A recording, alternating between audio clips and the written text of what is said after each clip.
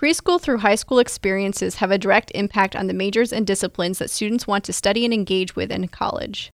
Designing these experiences to invite underrepresented groups into the discipline early can help to inspire and motivate a new generation of professionals. In this episode, we explore how engineers are attempting to diversify the field.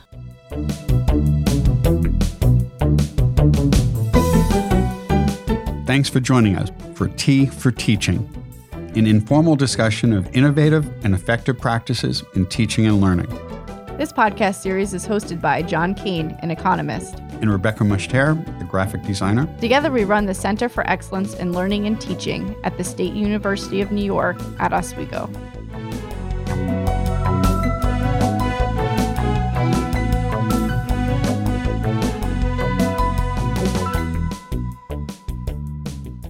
Our guest today is Dr. Stacy Klein-Gardner, the founding director of the Center for STEM Education for Girls, and currently an adjunct associate professor of biomedical engineering at Vanderbilt University and a senior professional development provider with Engineering is Elementary at the Museum of Science in Boston. She recently was appointed as a fellow of the American Society for Engineering Education. Welcome, Stacy. Thank you. I'm delighted to be here. Welcome. Today our teas are... Well, I have to confess that I don't care for tea. So I had some lemonade with lunch and I'm good to go now. I'm drinking Tea Forte blackcurrant tea. And I'm having Lady Grey today. We've invited you to join us because of your very extensive work in improving educational P-12 STEM and STEAM education pathways in many ways. First, though, could you talk a little bit about your own pathway to a career in engineering and engineering education? Sure, I'd be happy to. I grew up in the American South, actually went to junior high and high school in Oxford, Mississippi. I wasn't always satisfied with my educational opportunities there, so I spent every summer possible at the Duke University Talent Identification Program, or Duke TIP, which is where I made some wonderful lifelong friends that have influenced my personal life and career since then. I did go to Duke University, where I'm double majored in biomedical and electrical engineering. I spent my summers working at Duke TIP, really falling in love with education and realizing my passion for that. I did a master's and a PhD in biomedical engineering from Drexel and Vanderbilt University, respectively. And then I always thought I would retire to teach high school one day and realized that was stupid. And if that's what I really wanted to do, I should go do it. So in the same fall, I defended my dissertation. I started teaching high school full time and fell in love with being in the classroom and working with teachers. And since then, I've been a high school teacher, full or part-time, for over 20 years now. And I've been on the Vanderbilt University faculty since 1999. And I've done everything from being associate dean to research track professor to adjunct professor now, but really have enjoyed creating my own career in engineering education. You mentioned being the Associate Dean for Outreach at Vanderbilt School of Engineering. Can you describe what your role was like? I think it's a little unusual, perhaps, to have an Outreach Dean, so I think it would be interesting to hear about that. Yeah, the title was definitely unusual at the time. You do find more positions now, often maybe at the assistant level, but I had a really diverse group of things I was in charge of. I worked with our Career Center on setting up appropriate opportunities for the undergraduate and graduate engineers coming out. I managed a big sponsored lecture we had every year. My favorite part was definitely doing K-12 outreach for the School of Engineering and reaching out to local communities and schools and students. And another favorite part, one that maybe surprised me, but that I ended up really loving, was study abroad for engineers and finding ways to help engineers figure out a way to get abroad. Because the rumor used to be that engineers couldn't study abroad, but there's so many more types of programs that you can go to. And so mine was finding the right kind of programs and aligning those with the degree requirements of engineers and then helping the engineers know how to plan ahead to actually travel on them. So can you talk a little bit more about your work in K-12 and also the study abroad stuff? Because in fields where we might not usually think about these as being good matches, like engineering, we're always looking for new strategies to find those relationships and what have you. So can you talk a little bit about some of the strategies or things that you developed? Sure. In study abroad, a lot of it was doing the logistics, but some of it was also helping engineers realize that in order to come up with good engineering solutions, you have to really understand the client for whom you're working, the person who's found the problem that you're looking to solve. And so you need to not just understand the straight up science, technology, engineering, and math, but you also need to understand the culture of the person, perhaps the language. What is it about their environment that makes different design constraints? So I think having engineers study abroad in such an international world that we live in is crucial now. And I've really seen it grow in popularity, which has been really fun. Even though I'm not in charge of it anymore, we have a very high percentage of students at Vanderbilt who now study abroad as engineers. The second half of that question, or maybe I took them out of order, was around K-12. At the time, I was doing a lot of funded work by the National Science Foundation. My favorite project was a Research Experiences for Teachers program, RET. This is a program where you bring typically high school faculty, although that's broadened some since then, onto your university campus for 6 weeks during the summer. Then I would place those teachers into different labs that I had picked very carefully, and they would have an assigned project that they worked on full time for most of those 6 weeks. And then at the end of that time, I would work with them on designing curriculum that would be both standards-based, so they would be allowed to teach it in their classroom, as well as based in the research of their lab. So they were bringing in real-world, current research that was going on, and often the people from that lab would come to the high school as well. And then we would publish those units through a wonderful national digital library called teachengineering.org. So that was definitely my favorite piece. I did some other work. I designed some high school level medical imaging curriculum units and getting to where people have a better grasp of what is ultrasound or MRI and how do those things work and actually motivate you to want to study high school physics or math or something like that. That sounds really exciting and a great way to get people involved in fields that they might not know that much about. It's definitely important, especially when you're thinking about subjects that sometimes get a bad rap for being particularly challenging. It's good to let people see why it is they're learning those and to put when am I ever going to use that up front so they know exactly when and how they're going to use that. Has there been any follow-up in terms of following the students to see how many of them did go into careers in STEM fields? It's a little hard to get some of that data because I often work at the teacher level, and it's a whole other level of IRB to get. That's true. To get at student level data. I think it's somewhat depressing in that the numbers for engineering percentage-wise aren't increasing rapidly at all, even though a lot of people are putting a lot of time and effort into it. So not always. I definitely have a lot more confident teachers in the Middle Tennessee area who are integrating what is going on in engineering into their classrooms. Of course, it helps now that the next generation science standards have engineering embedded into them. And just recently in my state, the Tennessee state science standards do as well. In 2010 to 11, you established the Metropolitan Nashville Public Schools K-12 Engineering Pathways. What problems did this address? How has it worked? And are you still working with the Nashville Public Schools? I think one of the biggest problems it was created to address is a misalignment between what different careers and companies are looking for in their high school graduates, as well as probably colleges too, with what the high schools were producing. There's such an emphasis now on STEM and problem solving and computational thinking that really wasn't being addressed by the schools. And so with Race to the Top money, Metro Nashville Public Schools set out to form this engineering pathway. I was heavily involved with it for that particular year. I did a lot of professional development. I did all of the professional development for the elementary school that was part of this K through 12 pathway, using the engineering as elementary curricula and integrating that.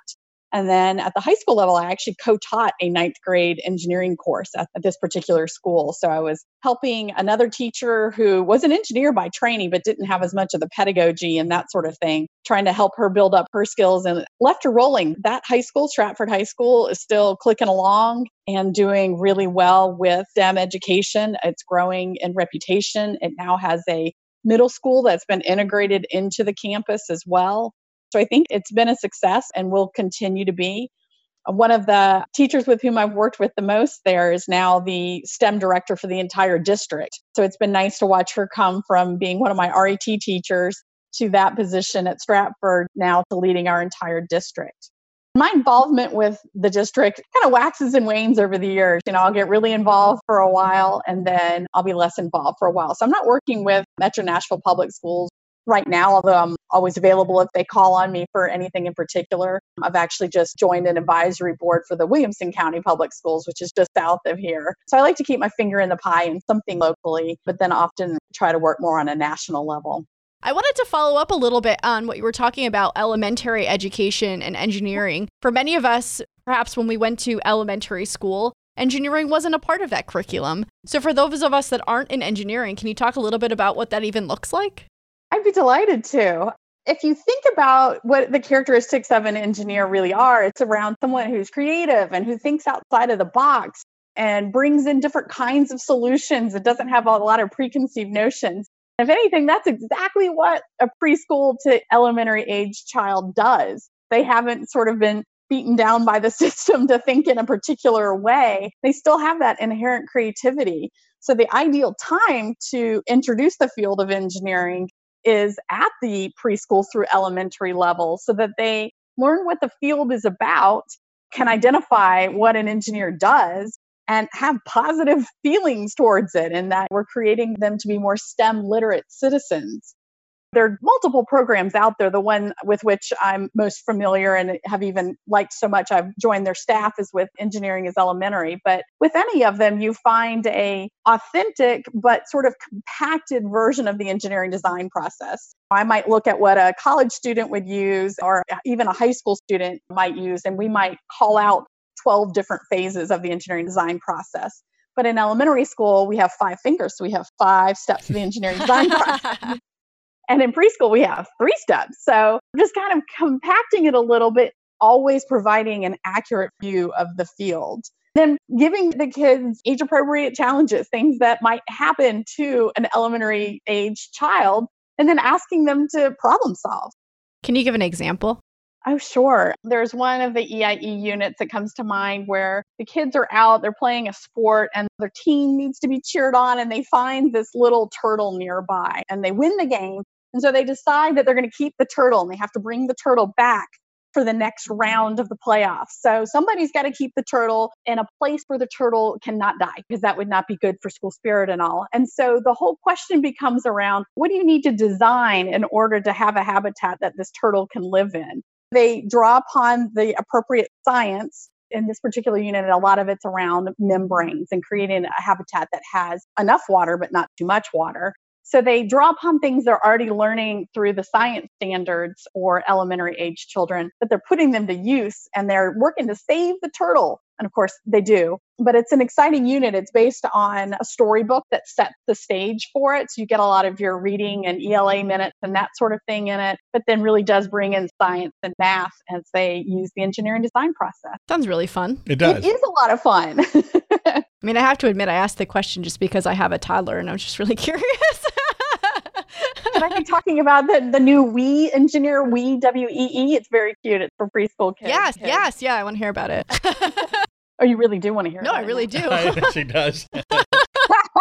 The new WEE engineer units that are coming out are meant for the preschool setting where the teacher introduces the problem. And it's actually not the teacher, it's a puppet. And so the puppet comes and introduces and says something like, I want to throw a party for my friends and I want to make this noisemaker really loud. And says, what do you think of my noisemaker? And of course, it makes no noise. And the puppet then says, can you help me? And so the students go through an explore stage where they explore the materials that are available. A lot of the work at this age focuses on helping students think about how a material is made and how that affects its function. So they explore different materials and then they get to create their own noisemaker in small groups and they test it. And then they do it again and they improve, which is a big part of the engineering design process until they all have really loud noisemakers, which they then share with each other. And they, of course, give back to the puppet so the puppet can help throw a good party. I like that it's given back to the puppet so that the teachers don't go crazy. Yes, that would be a critical part of not driving the poor preschool teacher. That sounds like a lot of fun. Maybe I need to go back and teach preschool engineering instead of web design. But so many students get turned off early on, and reaching them early They do. can be really effective and stimulating. later interest. Can you talk a little bit about what you've done with STEM for girls and other underrepresented groups and how to get them interested and excited about STEM?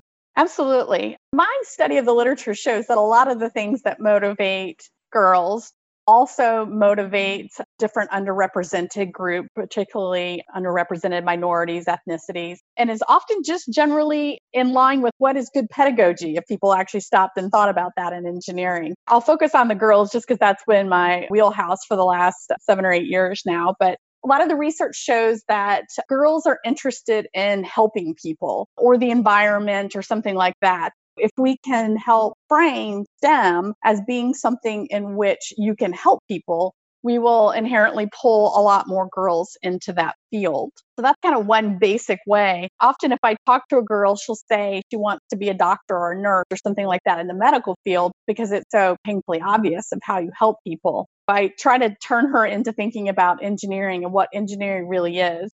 Majors like biomedical engineering and environmental engineering are often popular with women because, again, it's obvious how you're helping people or things. But if engineers are good, and there's actually a whole book called Changing the Conversation, published by the National Academy of Engineering, on how do we phrase engineering appropriately, because it is all about solving human needs and wants. If we can present the field more accurately and more fully, that will help. I think also when I look at a lot of these things, I like to be very explicit about things like stereotype threat or implicit bias or imposter syndrome. And I try to be very overt about teaching students what these things are so that they can recognize it in themselves, know what it is. There's something about identifying it. I even still have imposter syndrome at times where I feel like somebody's going to figure me out that I'm not actually that good at engineering education, despite having just been named a fellow of a prestigious society. I feel like still somebody might figure that out. But I know what it is. I can call it out and say, you're just having a case of imposter syndrome. And somehow it's easier to move aside and move along if you know that it's a real thing and you're not the only person who has some of these, I'll call them issues. I'm not sure that's the right word. I agree with you. The ability to name it out and file it away allows you to move forward. When I finally learned what some of those things were as a designer, I too was able to overcome some of those hurdles. I guess the other thing I'll add is Carol Dweck's work with growth mindset has really put a name to something about having the ability to think of your brain as a muscle that you can flex and you can grow and it can get stronger. I think letting students know that that's a thing, or at the school where I worked most recently, you were not allowed to say, I'm not good at whatever it was. You were only allowed to say, I'm not good at yet. And I really appreciated that word yet there and the implication that you can and will be good with it, but it's going to take some hard work and things don't always come easily. Whether you're gifted or not, doesn't really matter. You still have to work to accomplish anything good. Besides stereotype threat, implicit bias, and imposter syndrome, what are some of the things that are being done in classes now that deter women and minorities from entering engineering and other STEM fields? The first thing that pops in my mind there is thinking about the examples that are used in a classroom. If there are examples that are supposed to illustrate some concept, yet they are completely unfamiliar to you because the situation in which you're growing up provides you no context for experiencing that or understanding that, you're immediately set at a disadvantage in the classroom. And that's not going to encourage anyone to want to continue in that field. I think there's also some cases of just downright bias. I had a professor in college that didn't really seem to think women should be engineers. And while I do know that that has improved, that's not gone. There are cases of bias that are still out there. I also think a lot about parents and the role of parent and what they believe their children, their daughters especially, can do and what's appropriate for them. Because there are some cultures that have a lot of bias kind of built into them. And so it's about changing the way parents think. Because if her parents don't think she should study engineering or science or something, she's probably not going to go study that in college. So we need our parents to understand what these fields are about, educate them, and then get them as a part of our moving more and more diverse people into these STEM fields. One of the things that I think a lot about is the relationship between design and engineering. As a visual designer, I know that I end up with a lot of students who seem to have a fear of math or a belief that they just can't do math, which the process of engineering, the process of visual design is, I don't know, almost exactly the same. So it's always interesting to me that they err on the side of the arts thinking that they're somehow avoiding math. But then, of course, they discover that there is math there, too. Are there things that we can do to help overcome this? I don't know. It's like almost like a preemptive strike that like, oh, there's math, so I obviously can't participate in this. I hope so. I feel like we're making some strides in that area because you're right. It is often math that is the big hang up on why people don't stay in STEM. Some of that is from having one of your parents, especially the mom, saying, oh, honey, I wasn't good at math. You don't have to be either, which of course we would never in a million years say about reading or a lot of other areas. So I'm not sure why we say that about math sometimes. I think we've got to figure out how to let the math come naturally. That if it's a part of some problem that you are actually interested in solving, you have empathy for your client and you're invested in it. If a teacher's picked a good problem, oh gosh, look, we're going to have to do this math here. And suddenly it makes sense why you're doing the math and you have a reason to want to do it. I think those are critical things that we need to have in our math sequences from elementary on up so that students don't develop this hatred or fear of it that is somehow irrational. I also think that while there is math in engineering, not every engineer does mathematics all day long. So there is some conceptual understandings you have to obtain in order to become an engineer, but it doesn't mean you sit around and solve differential equations all day long necessarily. Some can, but many don't. I think that's an important thing. I think there's a lot of fields where we just assume that people just do math all day, and it's just a misunderstanding or a misconception about the field. I think it's also sometimes we present some things in such an abstract way that it doesn't seem relevant. So I always like to share with my students the experience that I had around geometry. When I was learning geometry in high school, I could do geometry, like I could answer the questions correctly, but I never really understood what the point was. I'm like, I'm never going to use this. Then I started doing more programming stuff and made visual interfaces. And then all of a sudden, it was like, I understand why this is relevant. And I had that breakthrough moment where I was using all kinds of different geometry equations and things to create visual interfaces, essentially.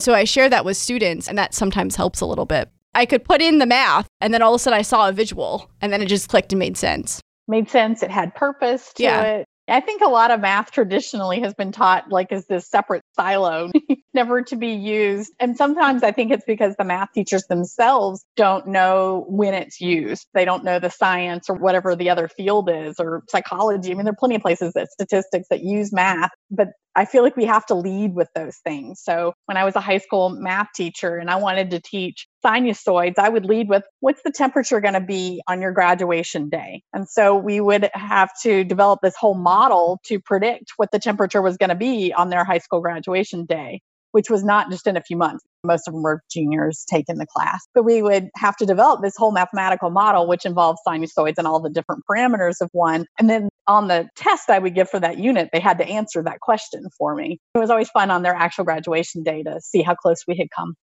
That sounds like a lot of fun and a great way to make things seem relevant. Mm-hmm. So one thing that would help is if math instruction and science instruction was made more meaningful by using more meaningful examples so that the math is motivated, so people can get past the fear because they see that there's a purpose to it. It's difficult to do that, but you're doing some of that with the Nashville schools. I hope we see that more nationwide. Could you talk a little bit about your work with Engineering is Elementary in designing curriculum? Sure. I have been affiliated with the Engineering is Elementary program for about a decade now. I've followed their work, their research as it was designed and presented at the American Society for Engineering Education. I was super impressed along the way that they were actually doing real education research and they weren't just developing some curriculum and going, oh, look how many people use our curriculum. They were actually looking to see if learning objectives were being met and things like that. So I've had a lot of respect for them. About 10 years ago, I affiliated myself with them and became one of their endorsed network providers such that I could provide their workshops whenever I wanted to around the country. I always really loved that, admired how they set up their professional development, how it's implemented, that the PD itself is based in research. So when I was looking for a new educational, intellectual pursuit to take on in my career, I approached them and asked if I could come work for them. And to my delight, they said yes. So I started working there part-time in January and have enjoyed that. There are separate teams within EIE, and I serve on the professional development team right now. So I'm enjoying working with our extended network of partners. So the people I used to be one of, I now work with, and help to take the best of what we're doing in-house in Boston and get that material and the best practices for engineering education out to all these people across the country who can help us spread the word and get more kids into engineering. So I'm really enjoying that piece. I'm going to be developing some of my first, I'll call it online PD, but it'll have some hands-on components to it also for the adult learners. So I think that's a fun new pursuit for me. In-house at EIE, they've just created, as I was mentioning earlier, this new We Engineer program for preschool and pre-K. And there's also a new EIE for kindergarten, which I'm thrilled to see because those age groups desperately need some authentic, well-designed, well-researched curriculum. That's kind of been my role right now. We've got some middle school projects as well, but I'm really enjoying starting young and going all the way up through 8th grade and looking at how do you do that best. As a college faculty member, I'm interested in how you got involved in more of the P to 12 things. How might you encourage other faculty, no matter what their discipline is, to get involved at those earlier levels? Great question. I think it's kind of fun to see when it clicks to faculty members that what goes on in P12 definitely affects what can go on at the university level. Some of it can even be slightly self-serving in that they want more students or more diverse students to enter into the university process. So I think that's part of it. I think that it's fun to help a university faculty member see how they can take their passion and enthusiasm that they have for whatever their research field is and take that down to younger kids and distill it to the basics, but increase people's understanding of their field overall. So I like that piece of it. There's the other motivating factor. If you're going to apply for like a National Science Foundation grant, you have to have an education and outreach component so that there's that external motivator as well to think about how could I be involved in this process. I also worry a lot about, we have these new next generation science standards, which I think are quite good, but they have a lot of engineering in them. So who exactly do we think is going to help the K-12 teachers know how to do that and do it authentically if we ourselves are not out there helping them and teaching them? What would you encourage a faculty to do as their first step to get involved in P12? Trying to think of one single first step.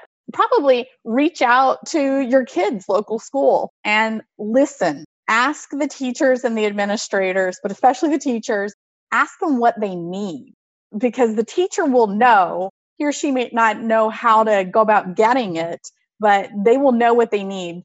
Don't go in and be like, I know everything, when in fact you really don't know everything about what it's like to be a K-12 teacher. But go in and ask how to be helpful, listen to what they say, and honor the fact that they have to be standards-based. Sounds like really good advice, but also sometimes it's just that little encouragement of what that step could be is helpful. So thanks for that nugget. Yeah. I mean, go ask. People really want you to. And in many disciplines, I think there are organizations that work with elementary and secondary schools. In economics, there's the Centers for Economic Education spread throughout the country who do work with middle schools and high schools in providing some educational resources. I don't know how common that is in other disciplines. Is there anything like that in art? There is something more general for art, but not for design. Design stuff is kind of under the umbrella of art, which depending on what your position is, you might not think that they're entirely related. They are, but they aren't. You know, it's kind of complicated. You're working on a new advanced course in engineering for high school students. Could you talk a little bit about that? Yeah, this is a project that has been near and dear to my heart and some of my wonderful colleagues, particularly from the University of Maryland, Dr. Lee Apst in particular. We have been trying to get an AP engineering course started for 14 years now. And when we started, really the colleges weren't ready for it. The schools of engineering were not interested in it. They weren't interested in accepting credit for it. They didn't really see the value of it. Thankfully, that has changed over time. which I'm really excited about. The College Board got interested in AP Engineering and created a framework for the course. They had to put the brakes on that for a little while they focused on the redesign of the SAT. But now they're back to being interested in it. So my team approached the National Science Foundation, who said, yes, we're on board with this. This needs to happen. So we're modeling our upcoming work off the very successful work of creating the new AP Computer Science Principles course, which has been a highly successful course for AP. And it's also really successful in that a lot of women and underrepresented students are taking the course and taking the test. So that's super exciting. So we're trying to draw some best practices from that. And knock on wood, I hope that the NSF will approve our final proposal to begin the work later this fall. The basic idea around it is we're going to finish the framework, make sure it's right, and we're going to be developing a sample curricula and sample professional development for that. As you may know, with AP courses, there isn't any one set curricula that you're expected to follow. You can do it however you see fit. You just have to make sure it fits the framework. So we'll be developing some sample ones. And then we'll be partnering with high schools. We're hoping for about 70 high schools all over the country in a lot of diverse settings to train their teachers and have them work with our students and do engineering design at that level. We're looking at having ultimately an assessment that is a bit like AP Art Studio, actually, in that we're hoping for a portfolio process where you would submit engineering design work that you've done over the course of the semester or the year, and then that work would later be evaluated for possible engineering credit. That sounds like an exciting advancement. I hope so. We've had over 110 deans so far say that they'll be interested in giving some sort of credit for it. I think it'll be interesting to see how the universities handle it. I think some might give credit for their actual intro to engineering course, while others might give it as more general science and engineering credit.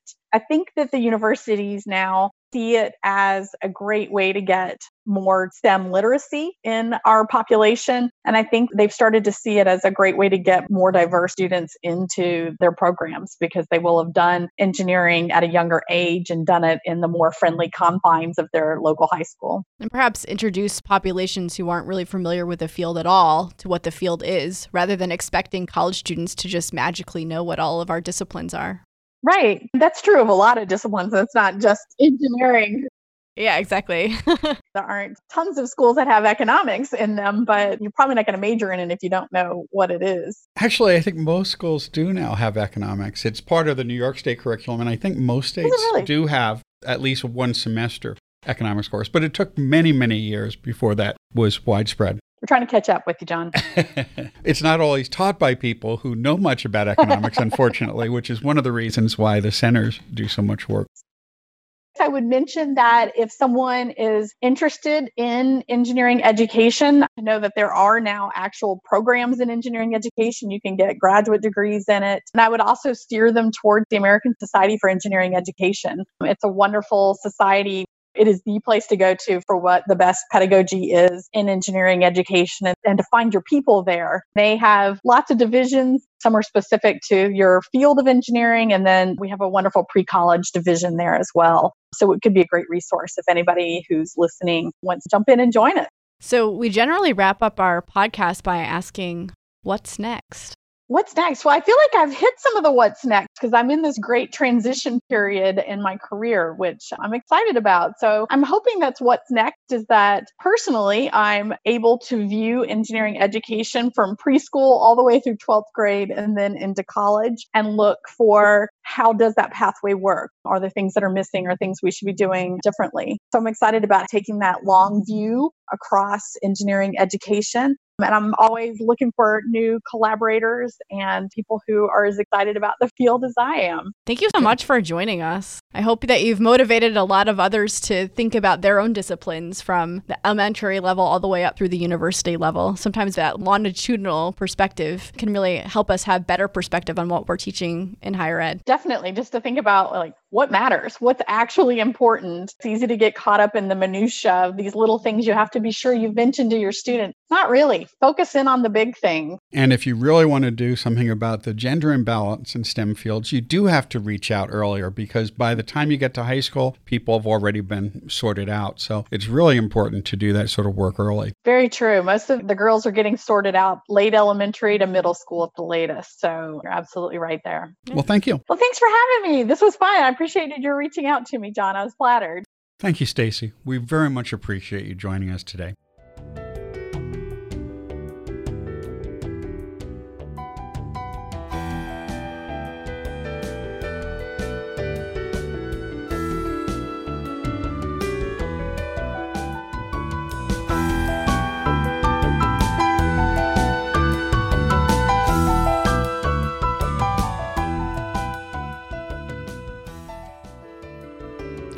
If you've enjoyed this podcast, please subscribe and leave a review on iTunes or your favorite podcast service.